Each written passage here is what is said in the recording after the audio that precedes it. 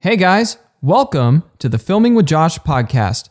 I'm your host, Joshua Milligan, and this week I'm joined by my friend Joël Malm from San Antonio, Texas. Joël is an entrepreneur, an author, a speaker, and an outdoor adventure leader. From writing books to taking people on backpacking trips all around the world, Joël has learned how to build a business that is aligned with his skill sets and his passions. If you're an entrepreneur who's preparing to jumpstart your very own business, this podcast is for you. This is the Filming with Josh podcast, brought to you by Rustic River Media. Welcome to the videographer's home for tips, tricks, and how to make flicks. Before we jump into the podcast, I have a few announcements I want to make. First, if you have not yet joined the Filming with Josh Facebook group, I want you to hop onto Facebook, type in Filming with Josh, and ask to join the group today. The Filming with Josh Facebook group is a place to go to learn more about business, photography, entrepreneurship, video production, and those types of things. If you are in the video production world or the photography world and you want to learn more about how to hone your craft or how to hone your business side of things, this Facebook group is a great place to come to be a part of a community of growing filmmakers and photographers. Next, if you have not yet signed up for my 2019 outdoor film school put on by my company, Rustic River Media, I want you to sign up for that today. We only are selling 20 tickets and we've already sold a handful of them. So if you want to get a spot for this film school, you're going to want to sign up pretty soon.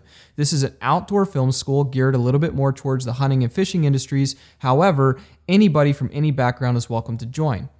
It is going to be held on May 17th, 18th, and 19th, just outside of Austin and Wimberley, Texas, on a working hunting ranch. And in 3 days, I'm going to teach you how to create a video from concept to final production. The first day will be spent in the classroom. We will wrap up the classroom material on the second day in the morning, and then that afternoon we're going to storyboard and begin shooting a commercial for this hunting ranch. And then on the third day we're going to finish shooting the commercial, and then we are going to jump into post-production and create the final product for this ranch. So in 3 days, we're going to storyboard, film, and create a video for this working hunting ranch that they're actually going to use as a marketing video for their business. This is a really unique film school. It's one of a kind, and the cost includes not only you being there, but lodging at the ranch as well as food and some good Texas drinks. The cost is $1,200 with a $600 deposit to reserve your spot. So send me an email at josh@rusticriver.media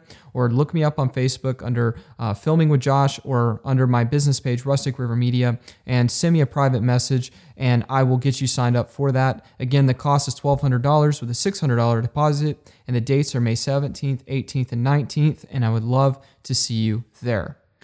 Now, I'm excited about today. I've had this one planned for several weeks. I'm joined by my friend Joël Malm. He's from San Antonio, and Joël is an author, a speaker, and an outdoor adventure leader.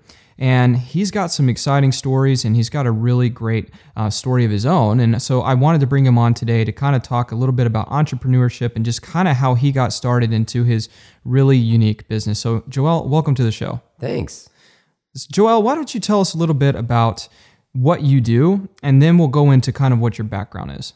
Okay. Yeah, so at this point in my life, it's kind of morphed, but I write books and I speak and I talk a lot about kind of overcoming fears and getting past mental blocks. And it all came out of the experience I've had in the last few years of leading outdoor adventures around the world. I've taken teams to climb Mount Kilimanjaro. We hiked the Inca Trail to Machu Picchu. We've rafted through Grand Canyon. Been pretty much all over the world. So yeah. Man, that's exciting. And I can't wait to find out a little bit more about that. But I want to ask you, where are you from originally? Well, I was actually born in Corpus Christi, Texas, and then we moved to Central Texas for a little while. And then when I was 11 or 12, we moved to Central America, to Guatemala, Central America, actually in the middle of a civil war at the time.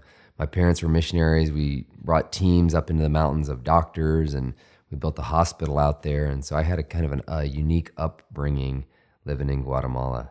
Man, that's crazy. I have a friend that lives in Guatemala right now that's a missionary.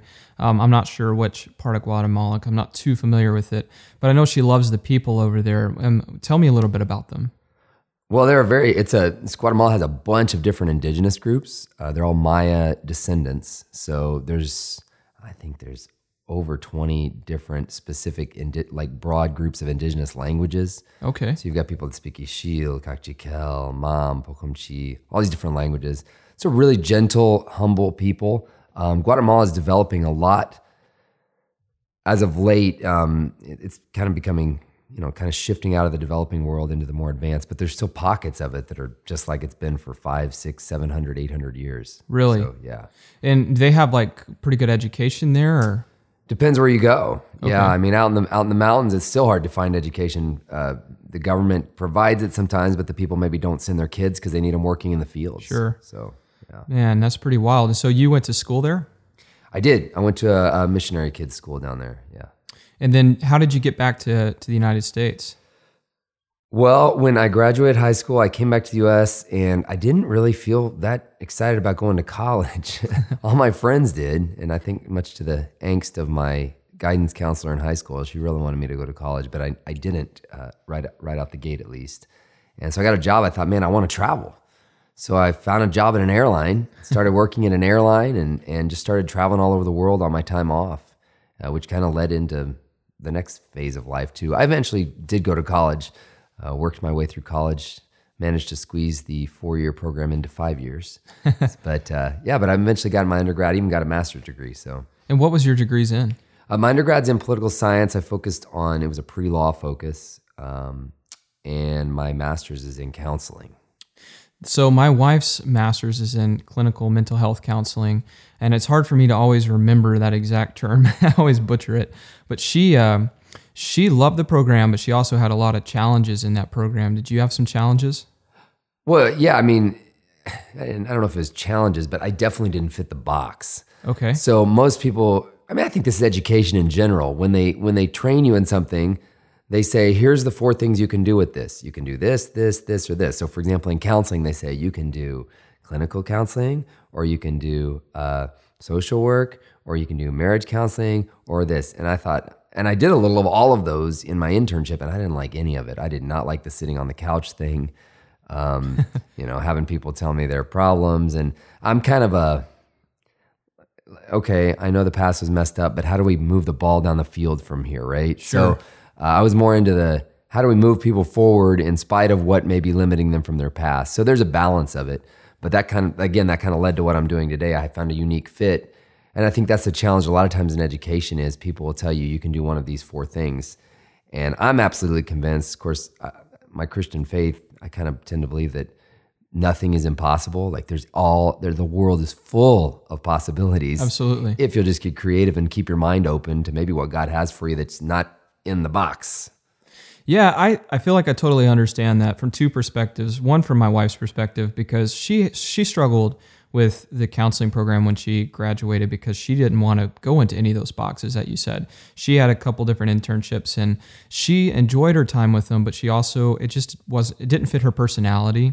She's kind of like you. I don't think she was wanting to sit on the couch. And I know like one thing that she was really afraid of was liability. Like she was really scared. For instance, in her internship, she worked with some kids who maybe had some child abuse, and she was afraid of getting summoned in court to talk about that. And that fear overwhelmed her. And she just didn't want to go into any of those boxes. So she kind of jumped, at least at the moment, she's jumped out of counseling entirely, even though that's what her degree is in. And then I get it from my perspective. When I went to college, I studied wildlife management, and then I went into my senior year, I changed majors into business management. And it was kind of like, what business am I going to go into? And about halfway through my senior year, I said, forget this. I just want to try my own thing. And so it sounds to me like that's kind of what you ended up doing. Isn't that correct? Yeah, and I wouldn't say I was intentionally, life is lived forward, but you only understand it looking backwards.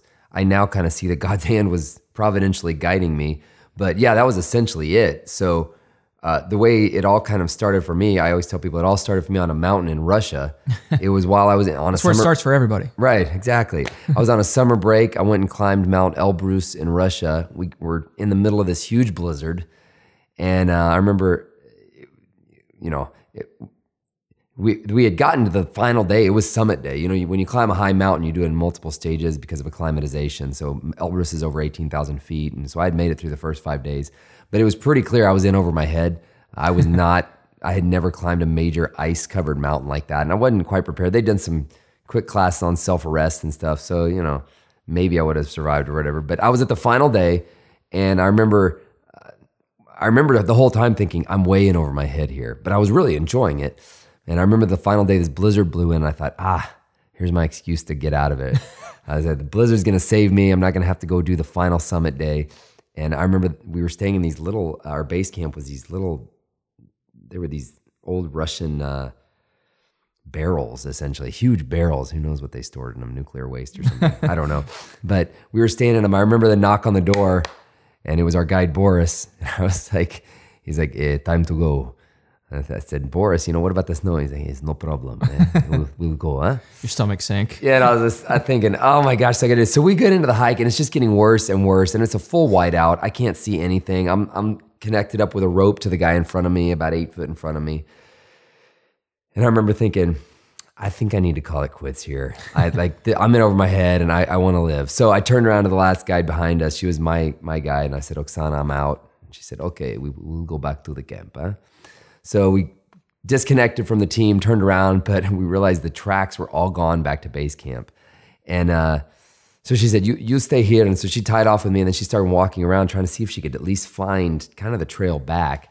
So we're sitting there. I remember sitting there on the side of a mountain. I pulled my little hood over. I could, snow was pelting my hood, and it's just dead silence out there. So I hear the snow pelting in my hood and my jacket, my Gore-Tex. And I remember just thinking, this is awesome. Yeah, and it's kind of in that moment I felt this kind of call from on high, like I need to do this for a living. I need to start taking people on adventures like this to expand their perspective, challenge them. And I kind of felt like God put it in my heart at that moment. So funny thing was, my first initial thought was, again, the insecurity pops up and you say, wait a second, why would anyone follow me up a mountain? Look at the current condition I'm in. But went home, ended up graduating that next year, and at that same time, I started the process of figuring out how I was going to do this. And it was really a step of faith, which is usually what happens when you step out in entrepreneurship. There comes a point where you've got your ducks in a row, and you just got to kind of surrender the outcome. Yep. Say this is either going to work or it's not going to work, and you go for it. And fortunately, the first trip with no advertising, I had 10 people with me, and what we ended up doing is we did a 4-month backpacking trip through Central America. That went really well. So I did another 4-month backpacking trip on the end of, we took a month off, and then I took another team and we went to Asia for 4 months. So we started in Hong Kong, worked our way up through China, into Mongolia, down through far Western China, all the way up to Tibet, over to Mount Everest, and then came back. So we did outdoor adventure stuff. We camped on the Great Wall of China and all sorts of kind of questionable legality, I think, but we did it anyway. And it was a really amazing time. And so I discovered during that time, this is when I went to get my master's, I discovered during that time that there was a lot of great time for conversation on the hikes. So I said, I had to get some training in this. So I went to get that master's. And of course, the whole time they're saying, here's the 4 things you can do with this. And I said, I don't really feel like that's a good fit. Well, during that time, I also got married. But I wanted to keep doing the outdoor adventures. So we shortened the trips from 4 months to doing 1-2-week trips. And but I kind of like to say now I do my counseling in the outdoors, and we take people on outdoor adventures. And my policy is if it's a place I want to go, we'll lead a trip there. So that's awesome. Yeah. So people always say, you should do a trip like this. And I have a couple. Because I know the power of the experience, I have a couple specific things I look for in any trip. We don't just do a trip traipsing around in the woods for no purpose. I always like to have an end goal, especially when I'm hiking with guys. Guys like a goal. We're going to get to the top of this mountain, or we're going to get to this place or whatever. So I always like to have a goal. And then I like to have multi-day trips because there's just something that happens after a couple days. You kind of finally start to truly unwind. And I always love it to where you don't have any outside communication. Because, man, it's so easy to go somewhere and not actually ever disconnect from home. And I don't think you get the strength of the full experience when you're never able to truly disconnect from back there. And when you do that, you're able to disconnect. It's the formula we use at my organization, Summit Leaders, is something my friend Mark Batterson said. He says, change of pace plus change of place equals change of perspective. And that's what we've seen over and over again. It's just get people out of their regular routine, get them into something that's a little bit uncomfortable, and then all of a sudden, change of perspective happens. You just start to see your life in a whole new way. So that's what really I'm in the business of, and everything I do is helping people change perspective on their life, whether it's doing the outdoor adventures or the writing or the speaking. That's kind of my driving force. Man, okay, so that last thing you just talked about, I've been there. I remember I've been on a lot of different trips myself, but most of them, I could get service within a few days or things like that.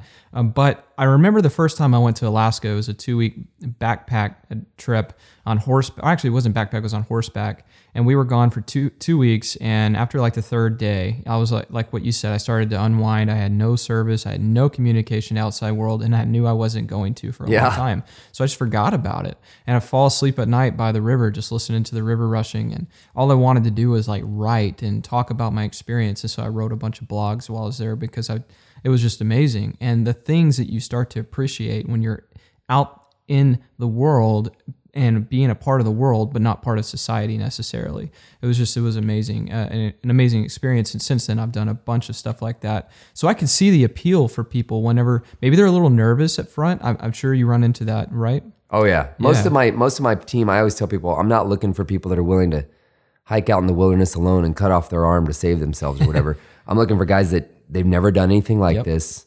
It's a little scary, but they're willing to do it for the experience. And that's the perfect client to have, because that's the people who, in my opinion, kind of needed to go through it the most. Exactly. Yeah. That's my kind of, what do you call it, the customer avatar in business terms.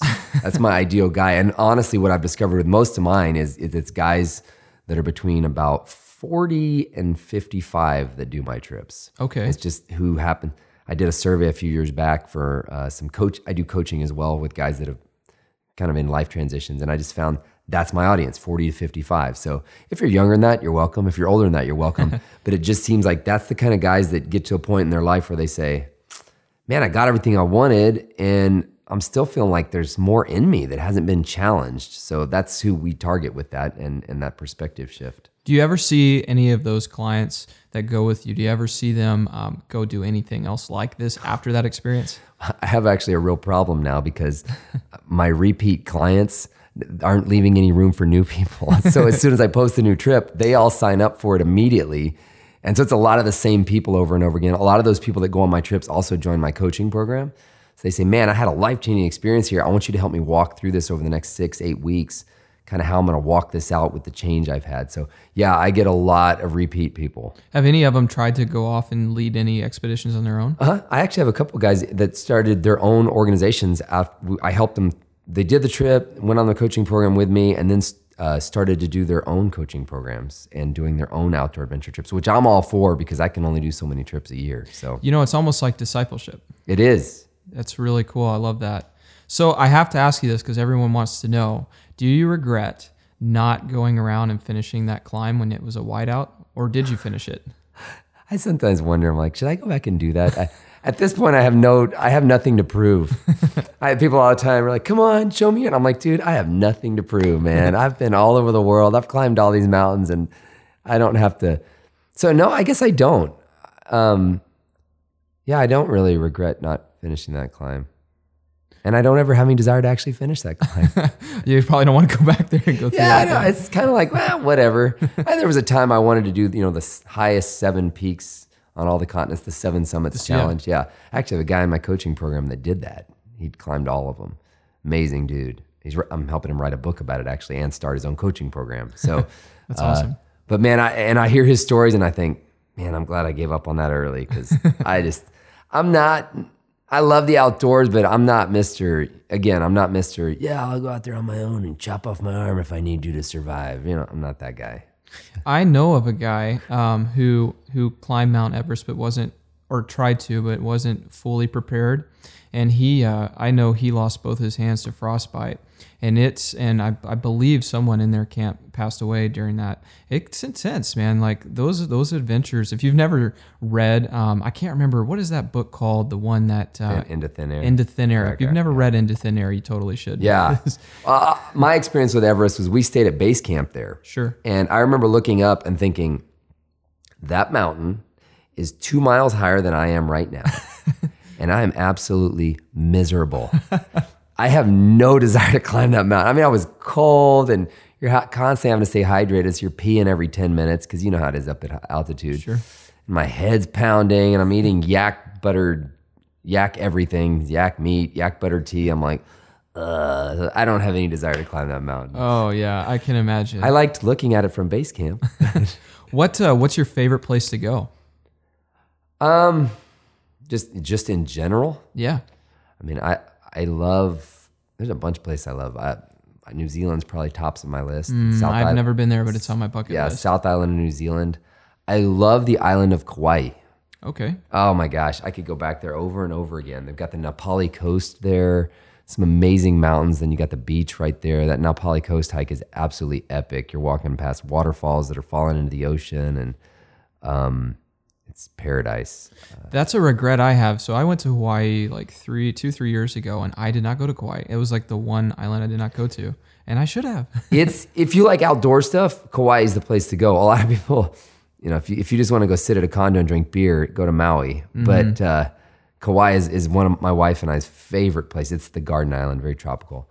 Another place that I always love to go is Guatemala. Of course, I grew up there, so I'm a little biased. And last year I actually went to the Bavarian Alps. Man, beautiful out there. We did some beautiful hiking out there up near Berchtesgaden. I'd say those are some of my favorite places. You ever been to Alaska? I've still never been to Alaska. Oh, come on. I need to. I know. I was just hanging out with some friends just this weekend that live up there, and they said, anytime you want to come. Oh, it's beautiful. I've been twice, and I'm going twice this year. I love Denali, but I like the coastal side more. I'm just something about mountains and ocean being together. Yeah. I don't know. It's hard to beat. I agree with that. When you got mountains and ocean, yeah. So let's transition a little bit. So you do that. How long have you been doing that, by the way? I think we're at 12 years. 12 years? I did the math the other day. I've taken 120 people hiking on the Inca Trail to Machu Picchu. 120 people just to Machu Picchu. That's crazy. So yeah, it's amazing how it adds up.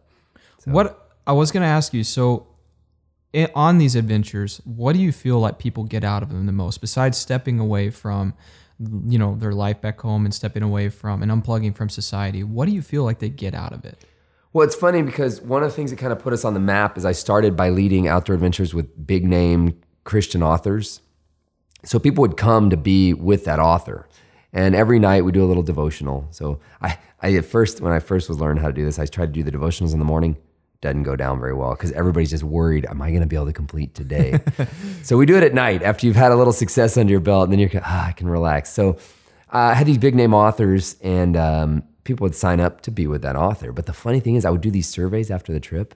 Nobody remembers what the author said. Every one of the people I said, what was the most meaningful experience for you? Every one of them would say, it was when I met Joe from Wisconsin and we had this long hike on the trail and I realized, man, he's got the same struggles I do in this area. I took a bunch of really high net worth guys and the speaker that spoke was really powerful. But all the guys commented about a conversation they had with another guy on the trail. So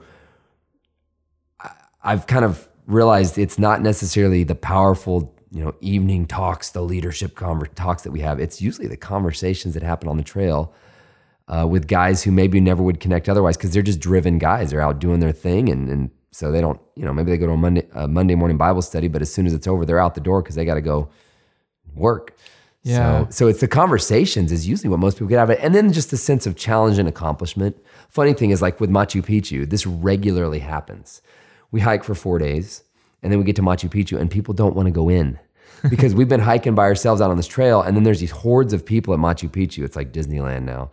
And they're a lot of times they're like, hey, we're just going to go on down the mountain. I'm like, guys, you have to go into Machu Picchu. And they say, yeah, but we already had an epic experience just hiking. Like that was the most powerful thing. And I kind of have to force them to go into Machu Picchu because they got so much already out of the hike. They don't really care about the ruins. I was like, that's what we've been hiking for 4 days to get here, Dang, that's crazy. And I'm sure like the common experience that they have shared together is a great relationship builder. Nothing like a shared goal to bring you together quick. Absolutely. I agree with that. So then now you also have told me that you're an author. Can you go on a little bit about that? Yeah, so I would tell people what I do, the outdoor adventures. Sure. And the question I would always get is, how do you start? Or first of all, they would ask, how do you start something like that? Mm-hmm. And I came to realize that what they were really kind of we're hinting at is they've got something kind of burning in them, but they don't even know what to do with it. Like they have a dream or an idea. And so I started realizing as I'd quiz a little more my counseling skills, I'd quiz a little more, I'd find out, oh, they actually want to start something. And I'd always say, you just start. Yeah. And their eyes would kind of glaze over, and I realized that wasn't super helpful information. So I said, so I realized, okay, you just start, but what does that look like? And so I wrote a little book called Vision Map. It's a little book that I wrote for my coaching program. And because I didn't find any books that said what I wanted them to say. So I actually wrote the little book. It's a short book, about 22,000 words. You can read it in one sitting. And it's about when you've got a dream in your heart, an idea, what do you do with it? And I laid out the simple system that I found works every time. And now since then, I mean, I started a cafe in Peru. I've started multiple not-for-profit organizations. I've started a couple businesses, even started a church. So, and this formula works for all of that. Anytime you've got kind of a dream in your heart, but you feel overwhelmed by it, I talk about, so the first thing I talk about is you got to get a really clear vision statement of what you're trying to accomplish. In writing, we call it the elevator pitch. Basically, if you end up in an elevator with Mark Cuban on the way to the 32nd floor of a building, and he said, what are you up to? Could you explain it articulately, very clearly in about 30 to 45 seconds? So it's so compelling that Mark Cuban says, how can I help? And a lot of times we don't necessarily have a super clear picture. So I have people that, all the time, I speak at events now about this book. And the bottom line is the book is what got me into the speaking. So I wrote the book about this. It got published by Moody Press in Chicago, and that got me into speaking. So people had me come start talking about how do you go after your dream. And the elevator pitch is a huge one because I'll have people come to me and say, what do you want to do? And they'll say things like, they'll have these great words like, I want to create synergistic alliances that lead to ongoing development that's sustainable in the context of unique organic growth situations. I'm like, what the heck does that mean? Sounds cool. And then when you get down to it, you're like, oh, you want to start a food truck, right? I mean, but they've got these, highfalutin words, and I'm saying, you want to, and what's the drive behind it? And I always tell people, everybody, every one of us, we've got a message to share and a problem to solve. And if your vision statement can cover that, what's your message and what's the problem you're going to solve? Man, people will line up to help you with it. So then that's the next thing is you seek counsel from people that have done something similar. Maybe it's something a little bit new. You seek counsel. Then you start to build a team. Then I do what you call divide and conquer. And I lay out a really simple vision map process where you write out the steps you can take now and then write out in red the things that you say, man, I don't know how I'm going to get past this hump. And that's where I believe God comes in and starts to help us fulfill our dreams is when you say, God, I'm stuck here. I need you to help me here on this one red letter thing. And I've seen over and over again that, if you can figure out your dream on your own, it's probably not a huge God-sized idea. Most of the times the people that have accomplished amazing things, you see it literally took some divine intervention. I mean, I heard Oprah Winfrey say that one time. She says, apart from divine intervention, I would not be where I am today. I think anybody that acknowledges some sort of a higher power says, yeah, there was some point where a higher power stepped in and helped me here. So that's the process of kind of bringing God into the process. Like, here's what I need. And when we share our need with him, he says, I'm glad you recognize you need me, right? So you can't pull this off on your own. He comes in and starts to fulfill it. And sometimes he does it in a way you had it in red letters, you thought you needed this, but he comes in and does it a different way. So then that's the next step I talk about. You got to stay alert. Because when you start this process, you're going to see divine intervention happening. But if you're looking for it in a very specific, narrow way, kind of looking through a toilet paper roll, saying it's got to be in this circle, you may miss a really unique way that God wants to do something in your life. So to make that dream come true. So you stay alert, and then I talk about kind of implementing the process. I talk about adapting the plan. A lot of times, most of the time, what we start out thinking we're going to be doing looks a little bit different when you actually get done with it. Sure. So you got to adjust the plan. So the book's just simple, really practical stuff about how you can get moving on it. And that's what got me into speaking. And then it got me into coaching as well, because I'd have people say, help me start my thing. So I started helping guys do that. Kind of have a deeper question for you. Yeah. Based off of what you just said. So what do you say to someone who feels like they want to start a business, but maybe they don't see that divine intervention? Do you feel like maybe they're just not seeing it? Or do you think that it's possible that that's just not God's calling for them and that's why they don't see it? Well, and there might be a third option. It might just be timing, right? Sometimes between the time you get the idea and the time it actually I was talking to a guy just this weekend. He's starting an airline. No big deal. And it's about to take off, right? It's a very unique niche. Pun intended. Unique niche airline. And he owns the planes, everything, right? So, and I said, man, how'd this happen? I was like, you just showed up on news. I saw him on news. I saw him on USA Today and stuff like that. And he said, well, it all started in 94. And I realized, you're a 25-year overnight success story. And that's the way it is. So sometimes there's a timing issue. Sure. So, and again, it's hard to know. There's a book called Barking Up the Wrong Tree where the guy talks about how tenacity is really great up to a certain point, and then sometimes tenacity is actually self-destructive because you just need to give up and try something else. Yeah. And unfortunately, only you and your advisors can figure that out for yourself. That's why it's so important to have an advisor team around you. That's like early on in the book, I harp on that. You've got to have guys around you. I think you need 3 key advisor relationships. You've got to have a mentor. That's somebody who cares more about your own personal spiritual growth than anything you're doing. This is the person who will say, yeah, maybe your business is taking off, but you're about to kill your marriage if you keep going this way, and then you're going to regret it, right? And then I think we all need a coach, which is somebody who pushes us to really achieve all we can. And then I think we need a peer advisor relationship, somebody who's in the trenches, same stage of life with us, and who can advise us. If you've got those 3, usually somebody can call you on it and say, hey man, I just don't think this is working for you, right? And so it's self-defeating for you to keep going. So it's hard to know. I mean, I wish I could give you a quick little tied up answer, but sometimes you don't know. And then sometimes you push through just a little past what you thought wasn't going to work anymore, and then it works.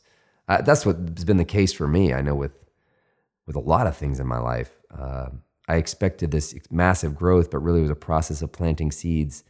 And for me, example, I'm just now seeing 12 years into this organization, some stuff that I wish would have happened the first year. Sure. So you got to push through, I lost some money on my first trips. And if I'd have called it quits after I lost the money, I wouldn't be where I am today, where we're not losing money. So yeah, I get that. My wife and I were talking about my film school recently, and it's a big risk because it's going to cost us a lot of money to put this on. I mean, we're renting out this entire ranch with 25, 30 beds, something like that, and and it's like 2,000 acres, and we're spending money on advertising, and we're buying all this food and stuff, and there's a possibility, what happens if we don't sell all the tickets? Yeah. But the way I see it, and we have different personalities, I see it more of I'm planting seeds. If we lost money this year, that's fine, because I'm going to capture content about it while I'm there, and I'm going to get testimonials from the people that come. And even if only 5 people come, that to me is a success, because I can use that to work towards making it better next year. Yeah. And I feel like that's a process that you have to go through. You could have an overnight success. We see that all the time.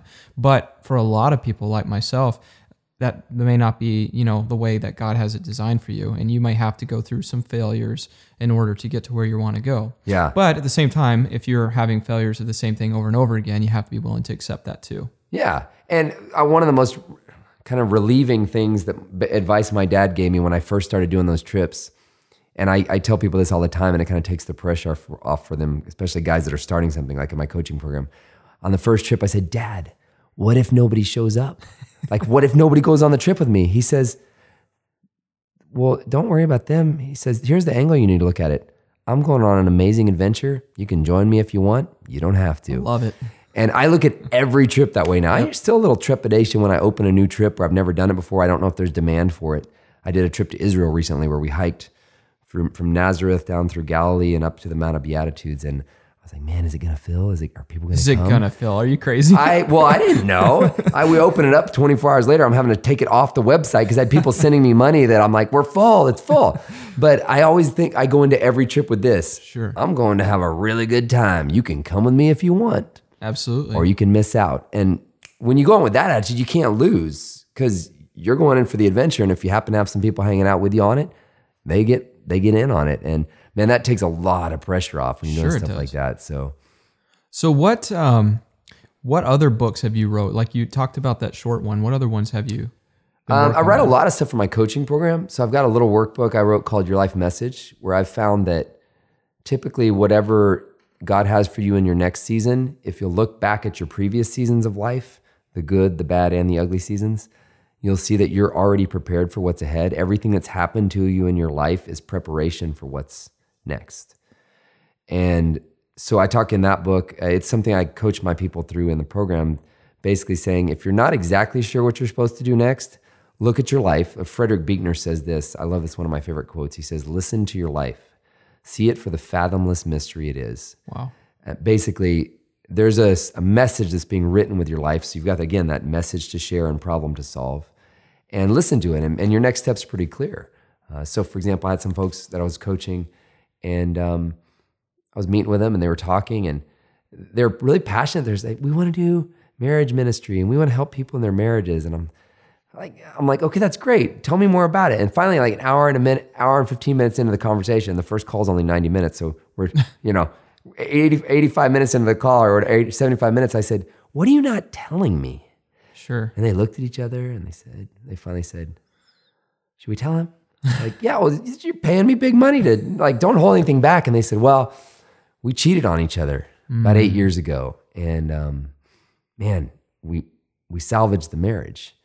And we're really passionate about helping people salvage their marriages when there's been infidelity. And I said, well, there it is. Why didn't you tell me that from the beginning? Yeah. I said, because there's your why, right? Yep. We did it. And so, a man with experience is never at the mercy of a man with a theory. And they've got this experience. It's a horrible experience. And a lot of times what you're called to do is actually comes out of your greatest moment of pain. And so I said, well, there's your specific customer avatar. Again, nailing down the business lingo. You're looking for people specifically who have had marital infidelity and are trying to make it work. And you've got a message to share with them and a problem to solve. And so for them, I said, you got to listen to your life. The reason you're passionate about this, there's a reason, and it comes from our pain most of the time. There's a reason you're passionate about it. And for them, there's a very specific audience. It wasn't just general marriage. It was people who have experienced infidelity and how to recover from that. Then the question I asked him was, are you willing to go back and look at that season and pull from it? And they're saying, no, we're not ready. And I said, well, then here's the thing. You're just going to be regurgitating other people's material until you're willing to pull from the pain you experienced and show others how to live through it. And that's a lot of times we say, I don't ever want to go back there. I don't want to go back there. But the reality is it's part of your story. Yep. And your power comes from the story you've lived. Yep. And that's the redemption that God brings from it. So I've wrote, that's what that book's about. It's called Your Life Message. Got another one about courage. It's called Be Brave. And then the most recent one I've written is called Fully You. And as much as I'm a let's move forward kind of guy, I've found that sometimes we can't move forward because there's stuff in the back that's created mental blocks within us. That it's a lot of it's usually fear. Fear is the biggest thing I see with people. And it's fear based on a past experience we've all got 3 really core hopes and dreams. If you narrow all your hopes and dreams down, they all come to a hope and dream of security, connection with others, and empowerment. So that retirement you want, it comes down to one of those. That relationship you want comes down to one of those. What you want for your kids comes down to one of those. But we've got all sorts of things around us threatening that. And so we live in constant anger because anger is always a secondary emotion that's in response to a threat to one of those 3 basic dreams that we have of getting the security, the connection, or the empowerment. So how do you conquer that fear and how do you move past it? And a lot of times the fear came from stuff you assimilated growing up that you never even realized, or experiences you had before you could process them. Dad leaves, parents get divorced, whatever it may be. And it's been wreaking havoc on your ability to move forward, but you don't even realize it. So unfortunately, I'm glad I did it, but I actually had to go I've had to delve into some people's past sometimes. As much as I'd like to move forward, sometimes you got to go kind of reprogram the past and reframe it so that you can move forward without those mental blocks that are hindering you and the fears. So that's what the third one is about, Fully You. It's, you can get on Audible, Amazon, all of those. So pre-podcast, you and I were chatting and you were talking about that book and you had a great analogy about backpacking. Can you tell the audience that? So that's actually from the new book that's coming out next year. Book. Okay, my bad. Yeah. Whenever I do a hike, I find that most of my people are first timers. And so, they went to REI, told the guy at REI what they're going to do. And the REI guy's like, cha-ching. Right? So, some commission-based salesman's like, I'm going to score here. So they tell them all this stuff they need. So these guys show up on my hike, the hikes I've done multiple times, loaded down, loads of weight on them. And that night before, I always have them come down, I weigh their pack. And if I know it's more than they can carry, I start pulling stuff out. And that gets really emotional for people because we're all afraid of not having what we need, right? The what ifs. Yeah, like what if what if, I might need this. And I've done the hike so many times that I'm like, you're not going to need this, man. Like, I don't care. You're not going to need this. And, you don't need 6 extra batteries. That's adding up to 10 pounds in your backpack or whatever, right? Bring the battery charger and we'll charge it every night with the solar power thing. So I start pulling stuff out and man, people start getting really edgy about that. Oh yeah. But I've done the hike, so I know. And I think that's what happens. It's kind of an analogy for what happens in life. None of us intend to be carrying around this heavy load of all this weight we've got on us, but we've all had an experience where we're, what if I need this? What if I need that? And so we end up loading up on everything. And I mean, that's why Americans have to park their cars in their driveway because their garages are full of stuff that they've collected over the years that they don't want to get rid of because what if I need that? Yep. So your car ends up in the driveway and your garage is full of stuff. It's the blessing of living in America, but you just don't need all that stuff. And we got emotional stuff we're carrying with us, fears that they're just unrealistic. And most fears are actually irrational, but, so we're carrying it all around and it's weighing us down. And there's a quote by a guy named Marcus Felix, and he says that the traveler is always happier the lighter his load. And when you're on a long journey, man, the lighter the load, I think about that every morning. I fill up with 3 liters of water in that water bladder and I'm sucking it down. As the weight goes down, I'm like, it's not so much weight on my shoulders. You can feel it lightening. But what a lot of us do is we're hiking along, we say, look at this beautiful rock. I might need this in the future. And so you throw it in your bag and then, wow, look at this over here. Here's another rock. And it's like collecting rocks and putting them in your backpack. And we don't intend to overload our lives. But man, before you realize it, you're carrying a heavy load. You're exhausted. You're angry. You're frustrated. You're thinking, I'm never going to be able to get where I want to go. And a lot of it's just because you're carrying a bunch of stuff you don't need. So the book's about that. How do you figure out what you need and what you don't need? And how do you prioritize? Because when your priorities get out of line is when we find ourselves getting most angry and frustrated in life. Yeah, so it's interesting because I can kind of relate to that literally. I know that on one of the first backpack trips I did, and I do a lot of hunting related videos is a big part of my business. And one of the first sheep hunts I ever went on, it was a 2-week sheep hunt in the Yukon mountains, and I had, or Yukon territory, and I had about a 90-pound backpack on. Ooh.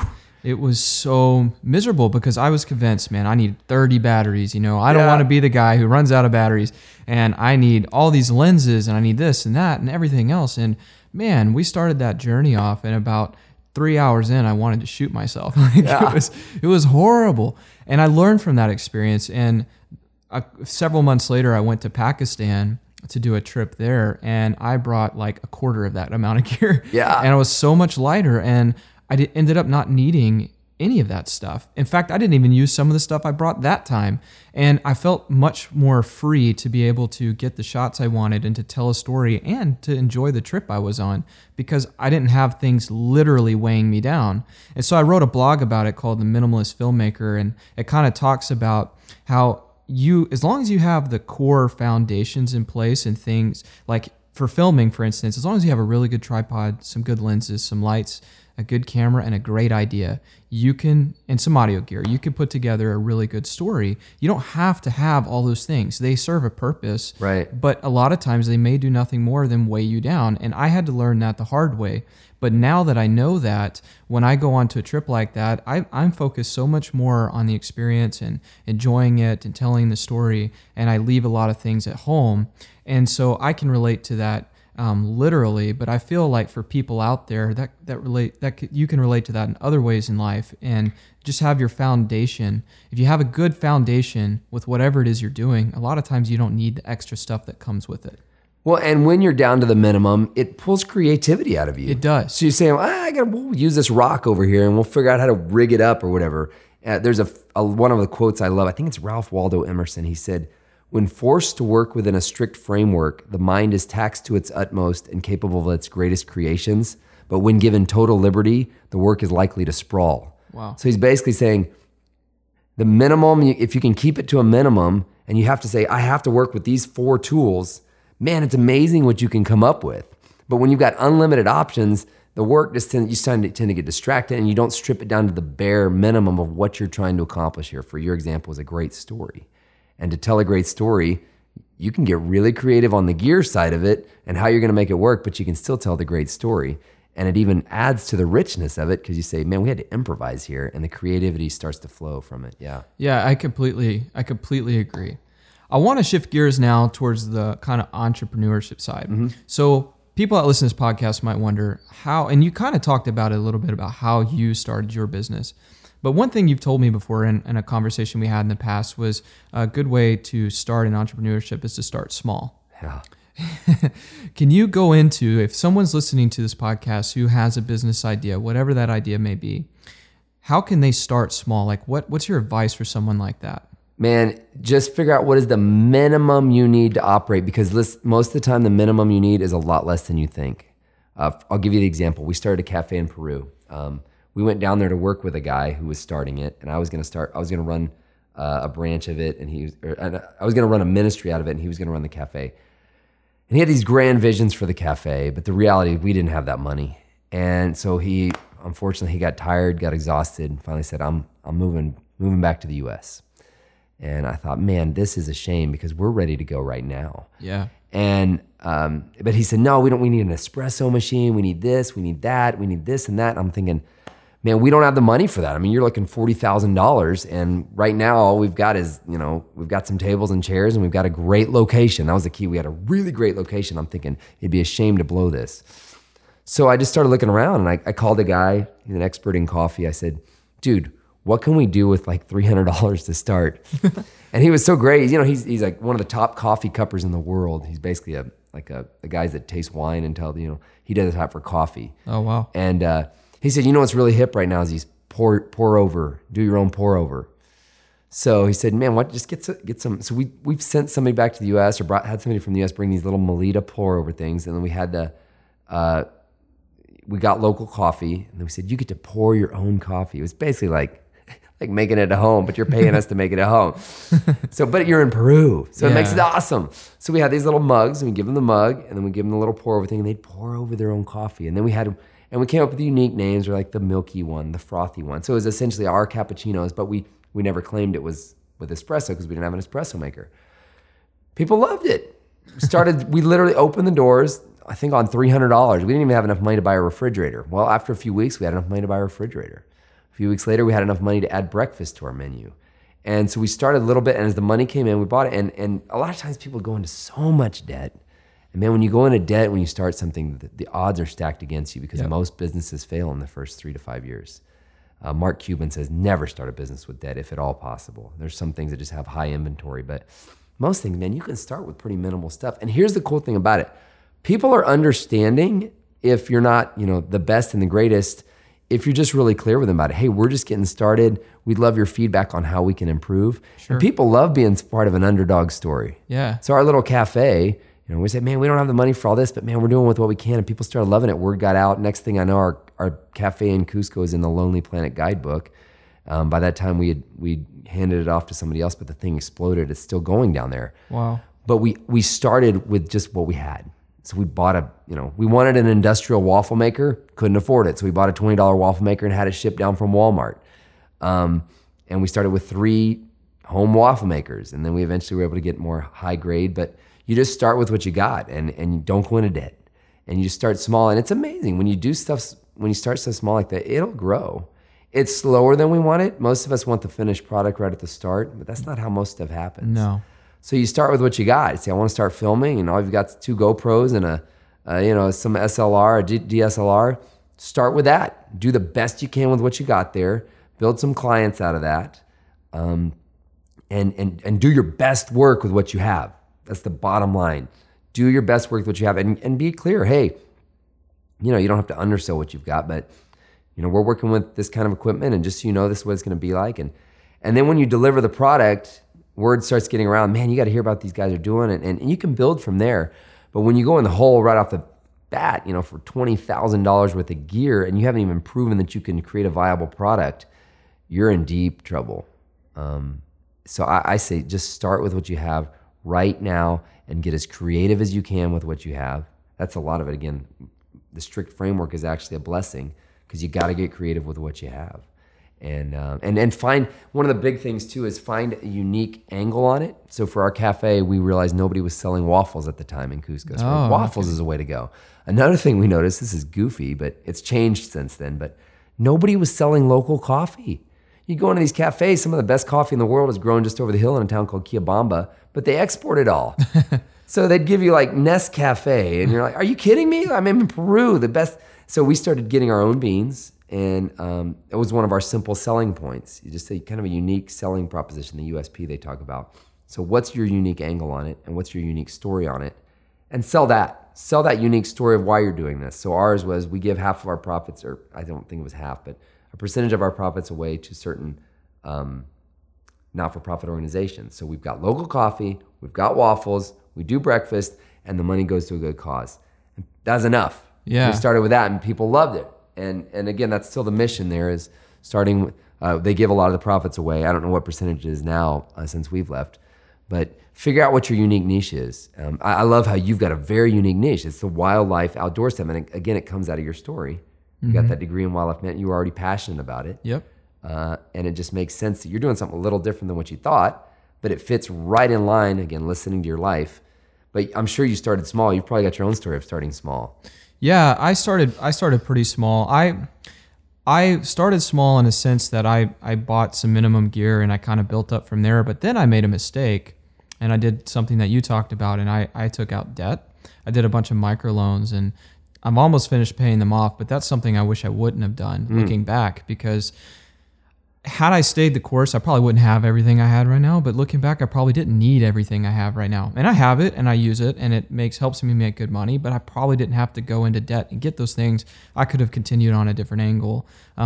So I can say from experience, I wish I wouldn't have taken out some business debt. I don't think it was necessary to get to where I am now. But I've seen what I did that helped me really grow is I didn't quit my full-time job. Yeah. I used the money from my full-time job to pay for my bills and rent and everything. And then I used my side business to purchase and fund my business. Everything I made shooting videos on the weekends or whatever, I poured right back in. And that's how I bought my gear. And I like to tell people, and not everyone has this luxury, but if you are a teacher and you love videography and you kind of want to jump into that, maybe hold off, maybe do it as a side business, figure out if there's a market for you, and then buy equipment and use the money you make and to buy more equipment. And that's a good way to fund yourself. So you're not trying to put everything on you jumping out of your job and just hoping it'll work. Because I think it's like there's a difference between stepping out on faith and just being foolish, if that makes sense. Yeah, or wanting it now. Or wanting it gratification. now. Instant gratification. Yeah. That's a better way to put it. And I've seen too many people that want to do that. They're like, hey, I hate my job. I'm really passionate about this. I'm just going to go for it. And 6 months in, they're dying. They can't pay their bills. They're now in debt because they wanted everything at once, and they have to give up on their passion. And their passion they end up not liking anymore because it's kind of the reason why they're dying. Yeah, you get resentful of the very thing you were passionate about. Absolutely. And I like to encourage people, and in any business, if you can start off as a side business, sometimes that's a good approach because you can fund yourself, fund that business through the money you make, but still be able to afford to live off your job. Yeah. Yeah, and that is, again, we live in a culture where we want it now. Like, we want to be Starbucks when we open. Yeah. Hey, you ever seen the original Starbucks? It's a little hole in the wall and across from Pike Street Market. Starbucks didn't start as Starbucks. It started small, and they built from there. And that's one of the biggest challenges is you want to jump into it. And I get that's another really good point, too. I tell guys in my coaching program, figure out how much you need to live, and when you can make half of that on your side hustle, then it's time to take the leap, if you're ready to do that. That's great advice. Yeah, some people are a little, and again, you have to be honest about your own risk aversion. How averse to risk are you? Because when you jump out on your own, I was just talking to a guy this week who started a videography business, and I said, don't ever look at the bottom line month to month. I said, quarterly, probably I wouldn't even look at it for 6 months. I said, because you're going to have months that are dry. Oh, yeah. And you're just, oh my gosh, we're sinking here. But if you look at the overall, over 6 months, did we come out in the black? And if you didn't come out in the black after 6 months, maybe you need to reevaluate. But it happens a lot where you get to the 50% mark, you take the leap, and it's a little dry for a while, and you say, oh no, did I make a mistake? And you want to run back to what you knew. but you may just be on the other threshold. So don't look at your bottom line on a month-to-month basis.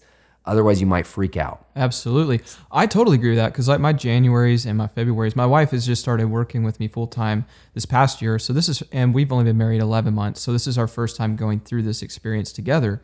And in December, January, and the first part of February, historically for me, it's always been very bad. Yeah. Nobody wants to buy a commercial or shoot a video at the very end of the year around the holidays. When the new year starts, they typically aren't wanting to spend money yet. They're looking out at the forecast for the year. But then middle of February, that's when they'll start kind of picking up. So she's relatively new, and she's going through this December, January with me, and she's like, what have I done? We're going to die. What have I done? Why did I marry you? Like, this is terrible.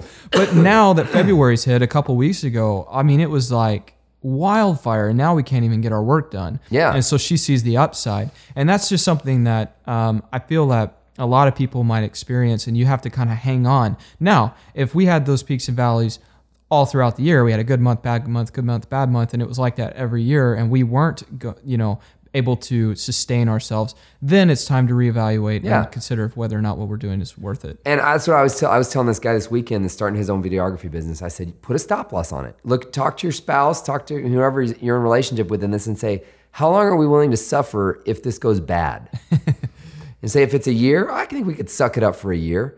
Okay, then we're not going to even consider reevaluating what we've done. You got to go all in, man. I mean, that's the bottom line. Once you hit that 50% mark, you say you're going to go all in, you either keep going at the dabbling thing, but then don't get resentful of your job because you can't go full time, or throw yourself in and fully commit. Yep. Because something happens when you fully commit.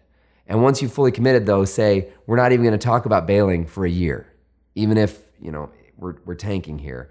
Now, again, if it's really bad, you're like having to pull out loans or live off the credit card, I would consider reevaluating. But usually it's you'll have what'll happen for us, for example, is you have a month where no money comes in, and then the next month you'll make 3 times that. Yeah. And then the next month you'll get half that. And then if you start looking at it, you go, oh no, we're going to starve. Oh no, but that's all right. We made a bunch of extra money last year and we didn't spend it. So we've got a buffer this month. And so that's why I say, don't look at the numbers on a month-to-month basis. Use wisdom, obviously. But if you're trying to decide whether to keep up at it on a month-to-month basis, not a good evaluation tool. Look in a quarterly or maybe every half a year, 6 months. Keep an eye on the numbers, obviously, but the overall that you're looking for, that's what you need to decide on, and then figure out how long you're willing to go with that. And because I've found a lot of people are willing to suffer if they're doing what they love. Yeah. Oh, I suffered. My wife literally bought me ramen once because when we were dating, she's like, how can you live like this? I was like, man, I got a dream and I'm pursuing it. Yeah. And it's going to work out. And you feel alive when you're doing it. Hey, that's worth a lot more than, you could be making 6 figures sitting in a cubicle, or you could be making $40,000 a year hustling over here on the side and eating ramen. But man, people are willing to endure a lot if you feel alive when you're doing it. Absolutely. Ramen never tasted so good. It's funny. I think the opposite too is true. So like you when you're looking at the numbers, you also want to look at them from from like a 6-month standpoint, you said. Also want to look at it not just from are we surviving, but make sure that you don't have a good month and you go crazy and spend all your money either. Because I did that. I made that mistake. When I first started my business and I left my job as a TV producer and went on my own, I had like 3 amazing months, and I went out and I bought a $60,000 truck. And it was a horrible mistake. And every day I'm like, where is my old Chevy truck? I wish I had that. It was paid off. How stupid was I?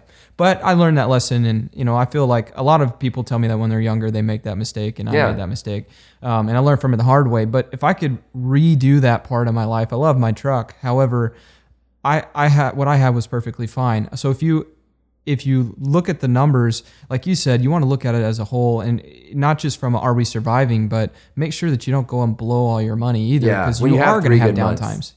When you have what would it be like August, September, October, but then November, December, January hits, you go, where did it go? Yeah, don't go take the month-long trip to Hawaii because we made a bunch of extra money that month, because it may be pretty lean in December and January. Absolutely.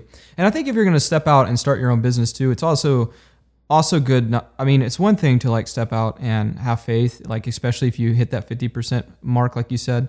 But I think it's also wise that you you calculate what you're doing and you really think it over and don't just jump into something and say, I'm going to figure it out. I've seen people do that too. They're like, I've made some money. I feel good about it. I'm going to jump straight in and I'll figure it out as I go. And then they too die because they didn't have a plan. I feel like you need to have a pretty good plan. Wouldn't you agree? Absolutely. You got to count I think Jesus said that. He said, if you're going to go build a barn, you better count the cost first. Figure out what it's going to cost. Yep. And a lot of times people, there's people that are just purely just blindly optimistic and, it's going to work out. And they're not seeing that there's holes in the plan.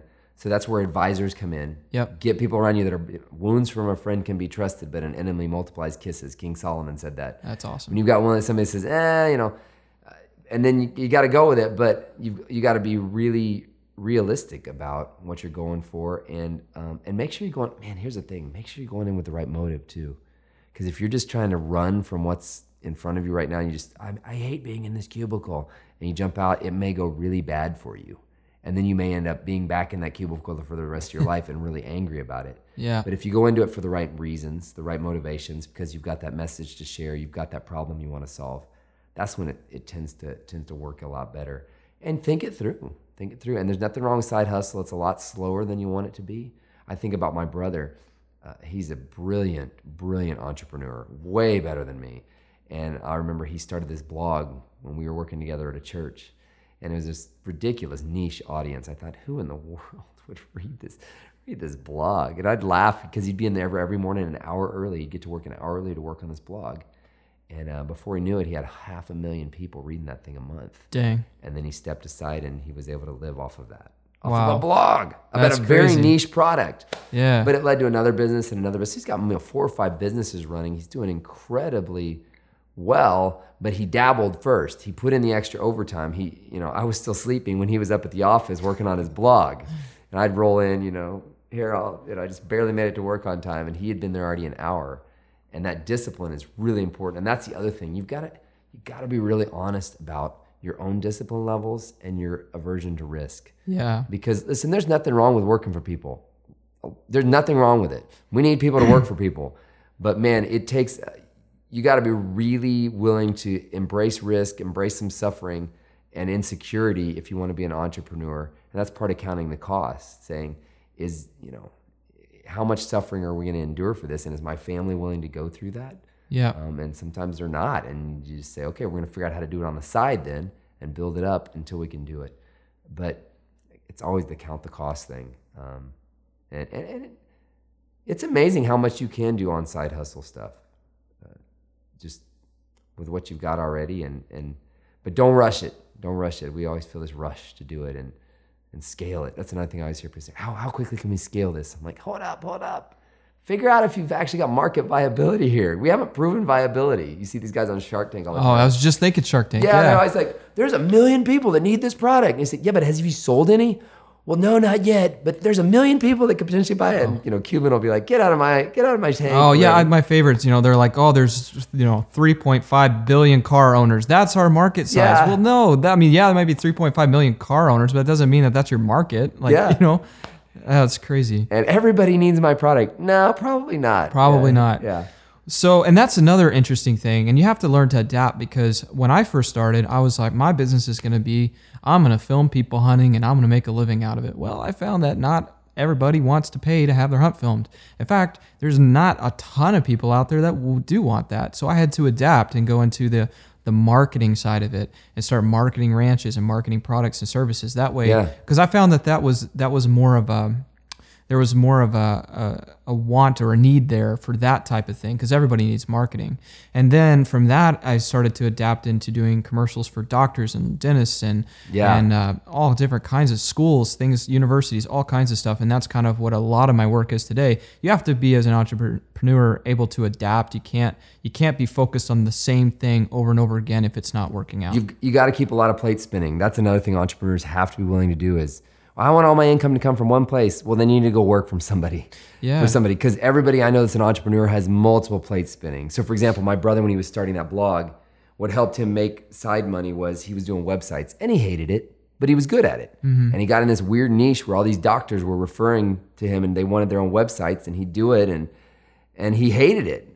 But man, it was paying the bills for him. until he could get the side thing up and going. So I'm guessing you probably had to do a few weddings you didn't necessarily want to do. I didn't have to do a wedding. Okay. I will say I've never done that. Oh, good. Okay, that's what most photographers are like. Oh, I got to do the dreaded wedding to do what I really want to do. Yeah, that's so funny. No, I've been really blessed. I've had to do other jobs I didn't want to do, but weddings are not one of them. You mentioned a second ago that you also do. You are also we're involved in a church, and you also said to me that you do speaking stuff. Are those kind of go hand in hand? Do you speak about church-related stuff? Do you speak about entrepreneurship or both? Yeah, so most, when people invite me to speak, they usually want me to talk about something in my book. Okay. Because they read it and they said, "Oh, can you talk about this or whatever?" So I talk at a lot of entrepreneurship meetings, business meeting about the Vision Map book, and then I speak at a lot of churches about the Fully You book. And then I also serve at a church down the street, and that's just kind of more of a coming up with new series. So it's all new material there I usually share. That's awesome. Yeah. To kind of wrap up, where do you see yourself going today? Like, what's your next adventure that you're going on? Yeah, that's a great question. I mean, I've got some outdoor adventures coming up. We've got trips this year. We're doing Inca Trail, Israel. One of my long-term dreams is I would love to do a documentary about the experience. What happens on the outdoor adventure experience. Sure. I've also written a movie. Who knows what will happen with that? I know a guy. You do? Yeah, and I don't know. I'm kind of at a point now where I'm pretty content with where things are. I want to keep writing. I want to keep speaking.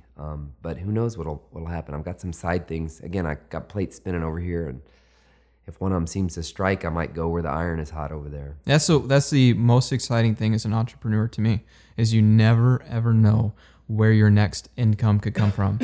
And yeah, I know, like for me, with this film school, if it pans out the way I'm thinking it will or hope it will, this would be a great source of income for me. And I look to eventually expand it once I've kind of proven it and have it maybe a couple times a year, and then go into offering like production classes and like classes that are all about business and stuff like that. So that's the cool thing about being an entrepreneur, is you never know where you're going next. Very true. Yeah.